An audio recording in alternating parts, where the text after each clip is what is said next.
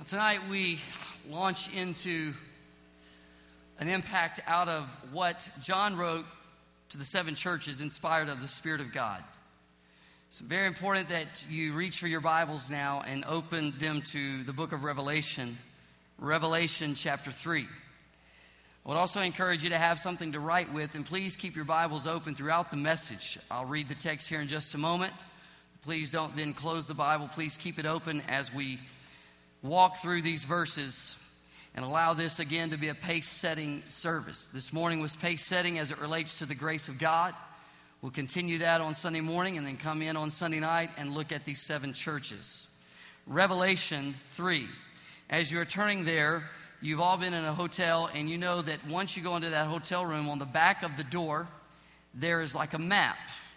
It identifies where you are. And the reason it is telling you where you are, because in certain circumstances, you will then know how to get where you need to be. In the event of an emergency, it doesn't matter where the exits are if you don't know where you are. You have to know where you are in relation to those points of exit. And so, as we go into this series tonight, we're going to discover by looking at their story perhaps where we are. And knowing where we are, we then know how to respond as we are called to a new place. If I'm going to move forward, it's not only about where am I going, I need to identify where I am. And as we go through these 7 churches, their story in some way will be our story. And the Lord's word to them, His instruction, His love, and His challenge, and at times His rebuke and reproof is also to us. For this word was not only written to the church in Laodicea, but it's written to the assembly. So I want to walk through these verses. Look at verse 14 of Revelation 3. Write this letter to the angel of the church in Laodicea. This is the message from the one who is the Amen, the faithful and true witness, the beginning of God's new creation. I know all things you do, that you are neither hot nor cold. I wish that you were one or the other. But since you are like lukewarm water, neither hot nor cold, I will spit you out of my mouth. You say, I am rich. I have everything I want. I don't need a thing. And you don't realize that you are wretched and miserable and poor and blind and naked. So I advise you to buy gold from me, gold that has been purified by fire. Then you will be rich. Also, buy white garments for me, so you will not be ashamed by your nakedness, and ointment for your eyes, so you will be able to see. If I correct and discipline, I correct and disciplined everyone I love. So be diligent and turn from your indifference. Verse 20, look, I stand at the door and knock, and if you hear my voice and open the door, I will come in, and we will share a meal together as friends. Those who are victorious will sit with me on my throne, just as I was victorious and sat with my Father on His throne. Anyone with ears to hear must listen to the Spirit and understand what He is saying to the churches. With Bibles open, let's pray. Heavenly Father, we have read your inspired, infallible word. It is alive. May it be life to us. May it become truth that sets us free to move forward in the pace and momentum that would be of your presence for us here and now. God, may these words leap off of the page into our heart until they shape the way we think. Make us better starting tonight. In Jesus' name, and everyone said. In Disney World, there are different parks. One is called Hollywood Studios. Some of those attractions are movie sets. And you see them going through the motions of a movie. And if you listen, the person who's describing it will tell you about the set. And what they call the set is a facade. When you see a door, if you should open the door, there is nothing on the other side. It is empty. It's simply a veneer. It looks real. It's fascinating. It even grabs your attention. But it's only a facade. It is to give the impression that it's real. It makes you think it's the real deal. But should you go, you will realize how thin some of the walls are. You will see that what you thought was a door is not actually a door. Truly, it is just a facade. Come with me tonight to the church at Laodicea. Jesus would say of that church that they were like that Hollywood set. Very attractive in some ways, but only a facade. On the inside, there was emptiness. All of the signs were there of a great church, but they were full of nothing. I wonder if this is a relevant word to our church, to the church world that we have in this present day. Are there gatherings where externally there is the impression of authentic faith, but if you looked inside, you realize it's empty? Laodicea was a very successful city, and it will become real to us as we see these verses. But let's begin at verse 14. For Jesus identifies himself as he does in each of these letters to the 7 churches. He writes and he says, this letter is from the one who is the Amen. A professional analysis is about to be made of this church. And it's not coming from just anyone. It is coming from Jesus, the Amen, the so be it. He is the one who will give accurate testimony because it says in verse 14 that he is the faithful and true witness. We understand the witness on the witness stand. You're looking for a witness who would be credible, who would be reliable, accurate. You are looking for a witness who had actually heard with their own ears what had happened or seen with their own eyes firsthand.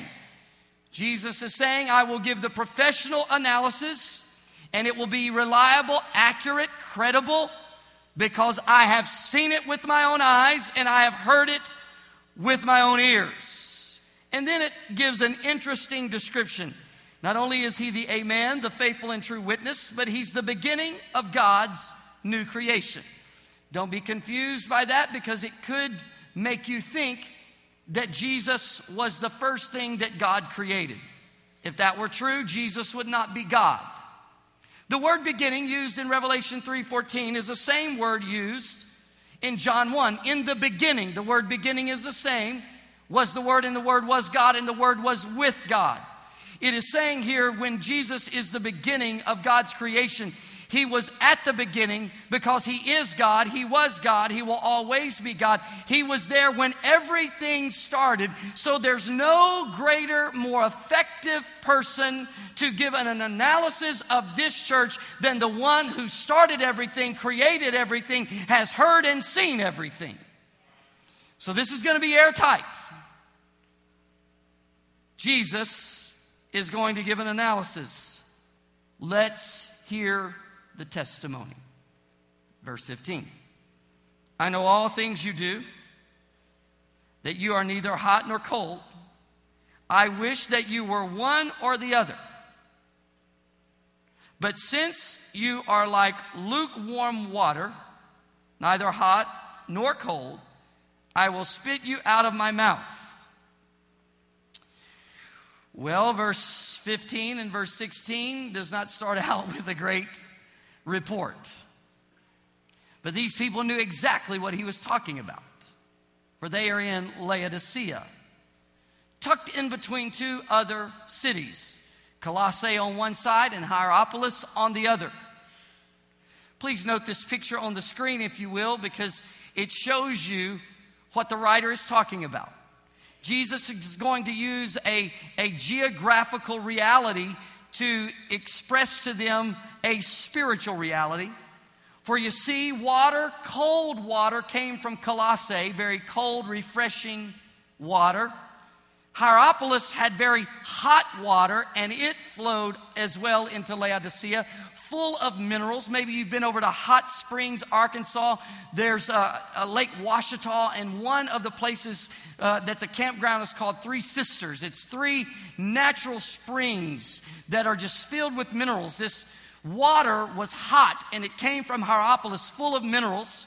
One from Colossae was cold and refreshing. The hot from Hierapolis was hot and healing. It came through these underground aqueducts that fed right into the city. When I see pictures like this and I do research, it is amazing to me the intellect, the ingenuity that they had back then. This water would flow through these underground aqueducts, and when the cold water from Colossae and the hot water from Hierapolis came together, when they mixed, by the time it reached Laodicea, it was lukewarm. Everyone in the Laodicean church was very aware of their drinking water, of their water supply, and of the temperature. So Jesus, giving expert testimony, finding a way to really communicate, uses this geographical reality to explain to them their spiritual condition. It's amazing how effective Jesus is in his communication through his writers. The city knew exactly what Jesus was talking about. The problem was when the water merged. Here's Jesus' analysis. You're lukewarm. The Christians of the Laodicean Assembly of God were lukewarm, and here was the problem. If there are lukewarm Christians in the church, if their spiritual temperature is tepid and lukewarm, then it explains to us that their impact will also be minimal, tepid, so far from what God wants it to be. We believe, you and I, that we are living in the last days. There were 3 major events that were to happen before the return of Jesus. Israel becoming a nation, that has happened. The reunification of Europe politically, that has happened. And the rise of Babylon. That's where Iraq would become a major focus in our news, politically and militarily. And that has happened. The next event on God's eschatological calendar is the rapture of the church. Jesus, knowing that, he is sending out a word that in the last days, he wants his church to make the greatest impact they can possibly make. He doesn't want to return to a church of low-impact Christians making a low impact upon a needy, broken, lost world. Jesus wants to return to a church that is filled with the refreshing, cool waters of his word and the hot presence of his Spirit that come together to melt and soothe a troubled heart so that they can find their way home all the way to the foot of the cross. In the last days, with the world at its worst, the church needs to be at her best. And so Jesus is writing, fire up! Fire up! Jesus reacts and says, I wish you were hot or cold. But because you are lukewarm, is this a relevant word? Try it on personally, try it on within this church, try it on within this present church age. Is it a relevant word? Jesus says, because you are neither hot or cold. And I'll just read it right from the New Living Translation. I will spit you out of my mouth.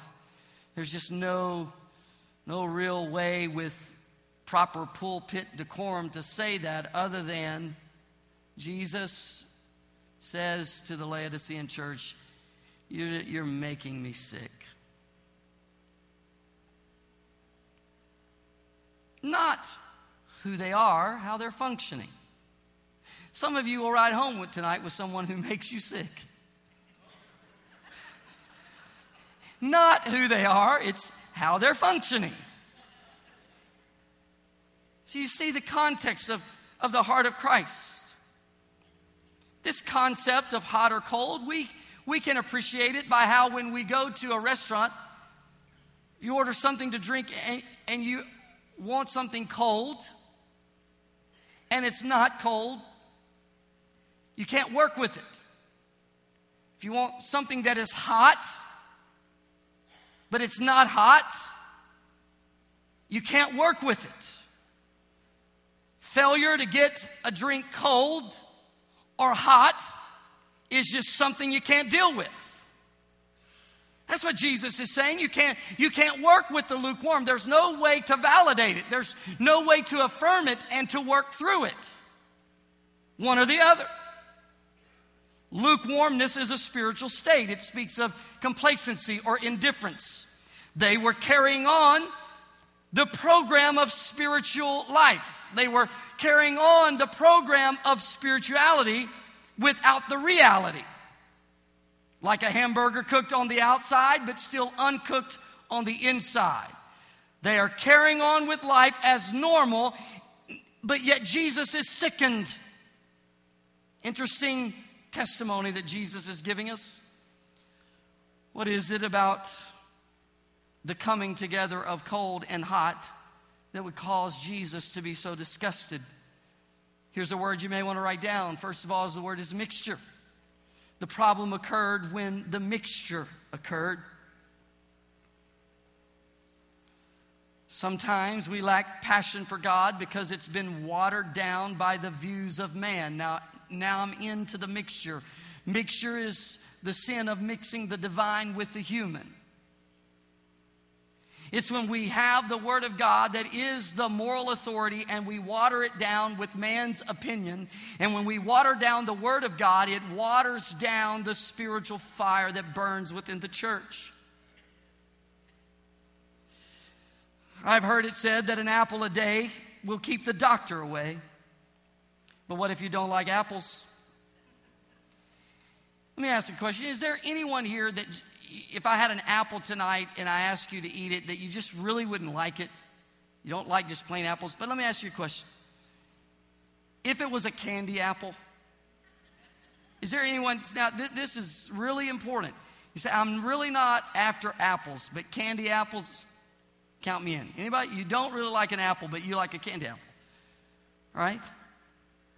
Well, sometimes we go after the candy apple, and what we've done with that apple is we've just dipped it in liquid sugar. And when you take an apple and you dip it in liquid sugar, a mixture occurs, and you hurt yourself with a good thing. The apple is great for you. Dipped in liquid sugar, you have just taken away all of the apple's value, and you're going to take in that which will hurt you. The Word of God is effective, inspired. The Word of God works, but when we dip it in the liquid sugar of man's opinion, then you have a country that's debating whether marriage is between a man or a woman or a man and a man. See what happens. There's so many applications. If we mix the Word of God with man's opinion, we will dysfunction in every relationship, in every pursuit, and we will water down the Spirit's fire that is fueled by the unadulterated Word of God. The Word of God. Debates that are happening within marriage, within the marketplace, and within the church that we never thought we would hear debated. Come back to this sense of mixture. People who are for the homosexual marriage, they'll use the Word of God to validate their position. The Word of God is clear. The only way you can use the Word of God to validate a homosexual marriage is to water the Word of God down, to mix it with man's opinion. And when you mix the divine with the human, you get a tragic mixture, and the result is a lukewarm Christian, a lukewarm church. And if lukewarm churches are filled with lukewarm Christians, then the impact is going to be lukewarm. And Jesus is saying, time out. We need to talk. Well, let's continue with the passage. Look with me. We've worked our way through verse 15 and verse 16. That's where he teaches us about the mixture. Now let's talk about the metric. Verse 17, you say, I am rich. I have everything I want. I don't need a thing. And you don't realize that you are wretched, miserable, and poor, and blind, and naked. When the mixture occurs, then our ability to measure will be way off. These people are using a metric that is irrelevant to the kingdom, presence, and power of God. When a mixture occurs in my heart, then I will measure my walk with God, the quality, the effectiveness of my walk with God. We will measure the effectiveness of the church by a metric that is wrong from the beginning. We see it right here in this verse. They are using external blessings as proof to validate spiritual reality. They used man's metric to measure their spiritual condition. Yes, we are blessed of God, but it is quite possible that the car you drive is no sign of your true spiritual condition. That the money you have, it's quite possible to recognize it as a blessing from God, but in the prosperity theology that got way out of the book, that got God's word mixed with man's opinion, that got mixed with the human viewpoint, takes all of the external things you have to validate your spiritual heart. So everybody went after the blessings of God rather than God. And we got more consumed with 2 steps to the blessings of God rather than a heart for the holiness of God. And when we go after the blessings of God rather than the God of the blessing, we will end up using a metric that is based on the external things that can never measure the spiritual temperature. John wrote, he says, I want you to prosper, even as your soul prospers. Oh, may God bless you until you're making deposits in your bank account like you never thought you would make, but also be making deposits in your soul. Oh, that you would prosper as your soul prospers. Now let me give application. Hate to confess this, but you know it anyway, and it's from the church world, from a pastoral world. We have reached today, sadly to say, that our metric is it would be the ABCs: attendance, buildings, and cash. If you converse with another pastor on how are you doing, you're wanting a measure, you're wanting a metric, and they'll use, well, we have in attendance now this amount of people, which is always a lie. You know, their building only holds 75, and somehow they're running 7,200. I did go back and tell that guy it wasn't 7,200, by the way. Anyway, you got that. Buildings, 110,000 square feet. Cash, here's our budget. Now, those have their place. We count people because people count. If we are on track, on target, doing the vision as God would have us, this church will grow. It will grow in attendance. It will grow in its facilities. It will grow in the budget. We know that. But we can let that be the metric, as if God cares. when I stand before the Lord, the size, the numerical attendance of this church will never come up. He's not going to say 1,700. Incredible, you had 1,700 people. Oh, angels, get up here. 70, it's never going to come up, which is a whole issue in of itself, because the larger a church gets, the harder it is to lead. And if it's never going to come up,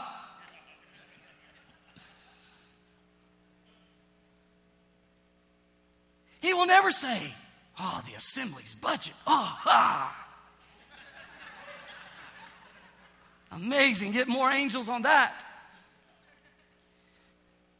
No, but if we're stewards of what he gives us, and as he grows it, we kept it in kingdom business, in redemption business. We didn't let this building become a monument to the past, and we just polished the monument and say, oh, don't laugh in here, and don't drink anything in here. Don't drive on the parking lot. Just drive by. And the building gets sacred, and we can't use it for kingdom impact. And dollars, we hold on to dollars because we need to be resourced for what? I don't know, but let's hold on. If we keep it in the kingdom business, the buildings will grow, the budget will grow, the attendance will grow. We don't use a metric to say, look at our attendance, we must be awesome. It's quite possible for a church to grow numerically and be declining spiritually. Can I get an amen? I mean, that's exactly what happened in Laodicea. They were a happening church. So the metric is way off when the mixture occurs. So what do? This is what I love about God. He doesn't say, I'm done with you. No, he stays striving with them and wanting the best. So now we're at verse 18. So I advise you. Isn't this awesome? Jesus is advising his church. What a concept that he would be the consultant. So I advise you to buy gold from me, gold that has been purified by fire. Then you will be rich. Also, buy white garments from me, so you will not be ashamed by your nakedness, and ointment for your eyes. So gold, garments, and medicine.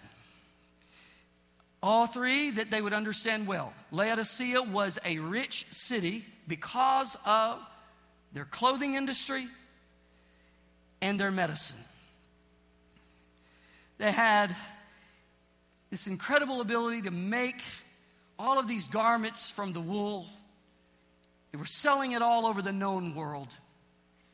They had a medical training center in Laodicea. They had created medicine that helped the eyesight. It was amazing. It was a wealthy city. So it's interesting that Jesus then says to them, let's talk about gold. Buy gold from me. And what he's talking about there is not money, but character. Gold refined in the fire, that which can satisfy, that which will last, that which will make you authentic, that which will make you a high impact. He's talking about Christian character of the Christian life that will make you live rich toward God and toward people. Garments. It's a picture of justification where he takes the struggling church and says, I'm working with you. I'll bring you through. It's a new day. He even uses the word white because most of the garments they made were such deep colors and often black. And he wanted them to see the contrast. I'm going to change you. And then medicine, ointment for the eyes so that they could see, because look at their metric. We're rich, increased with goods. We don't need anything. Jesus says, oh, if you could only see. You're the opposite of that. So he says, buy gold from me.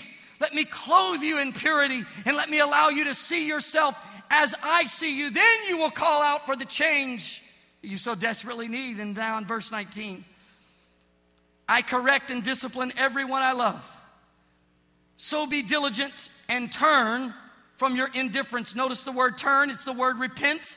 Repentance is a good word. Repent from their indifference.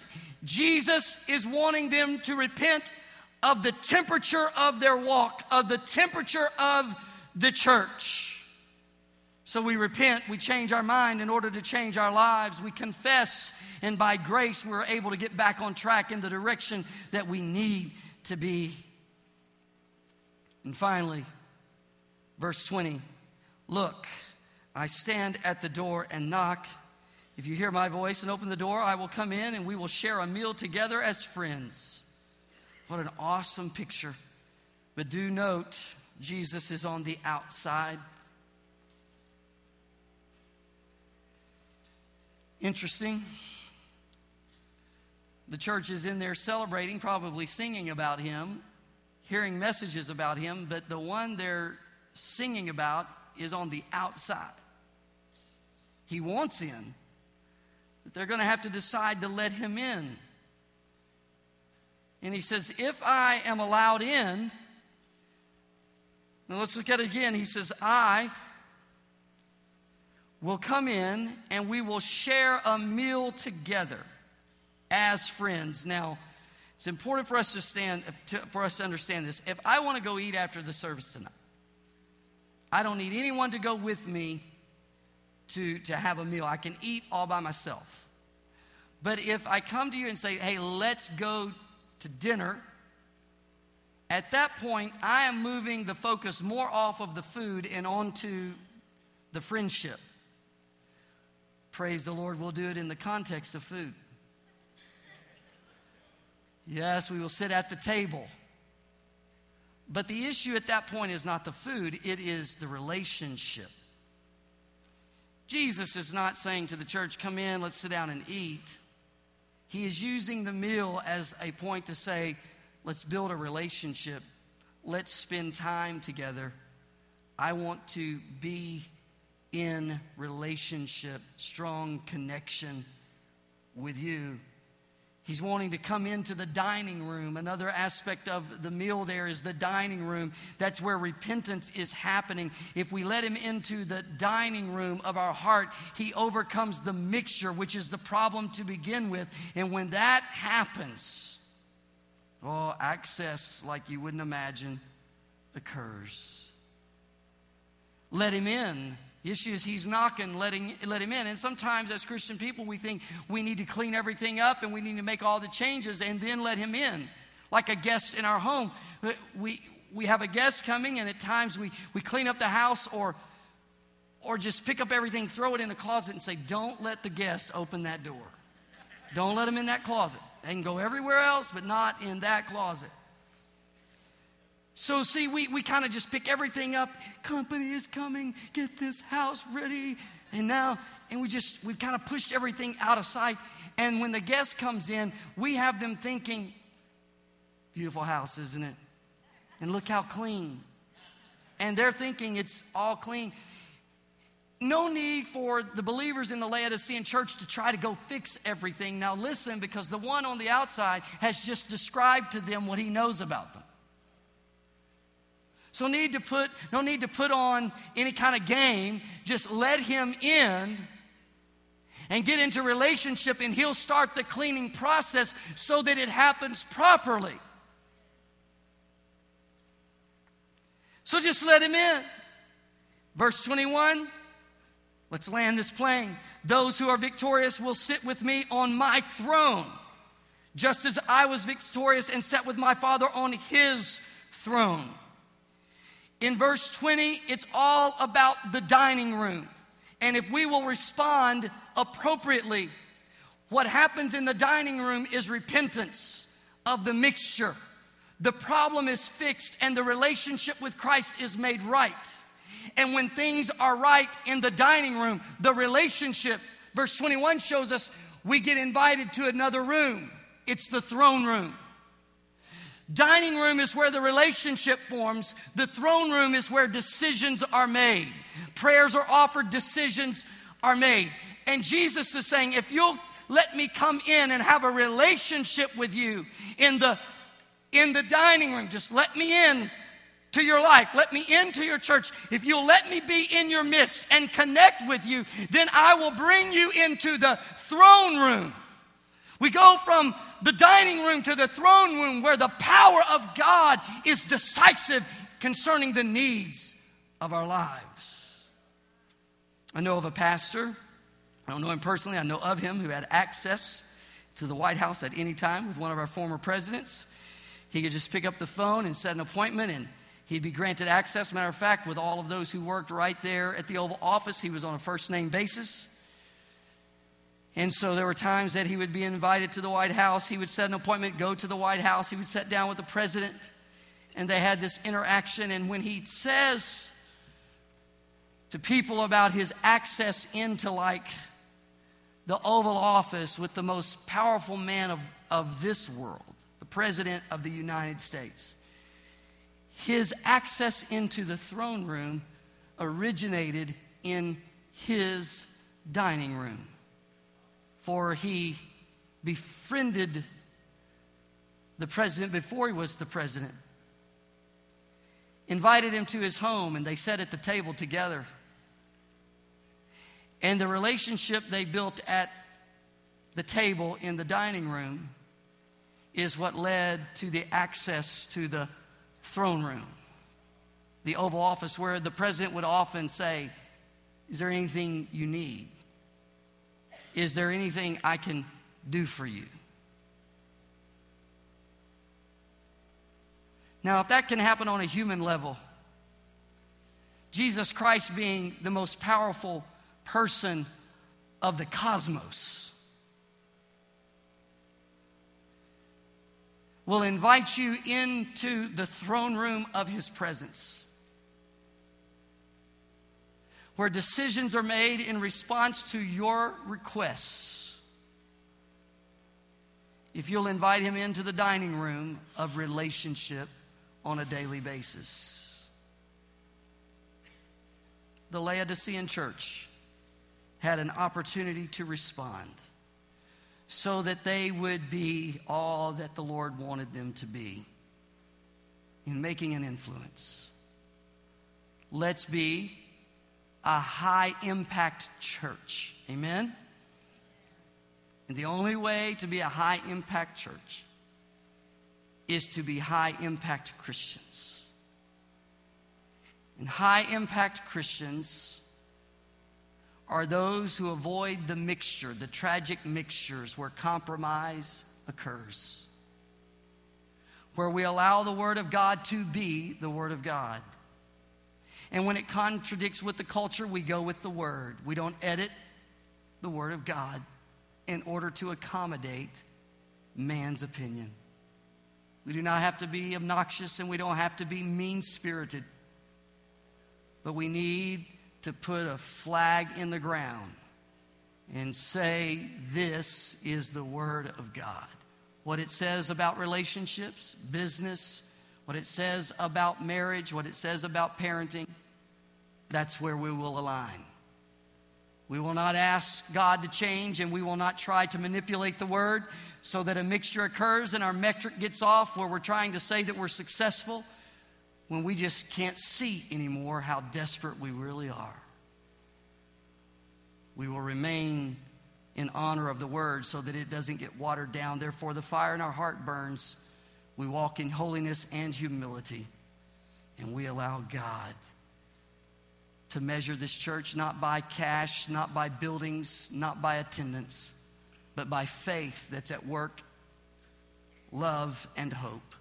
For that's how the Bible measures a church, by the measure of our faith, to believe in a great God to do great things. The measure of our love, loving God so much that it shows in how we love people with such sacrifice and servanthood.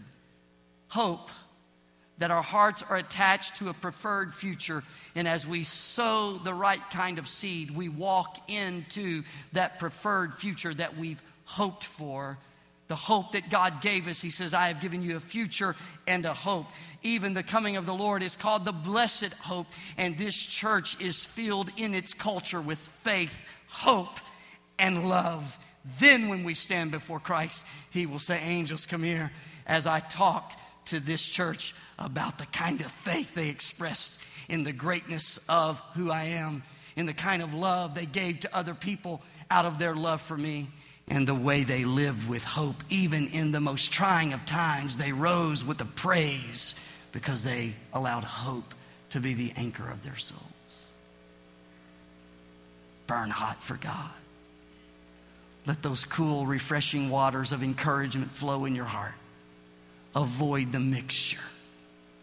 Keep the right metric and make a difference.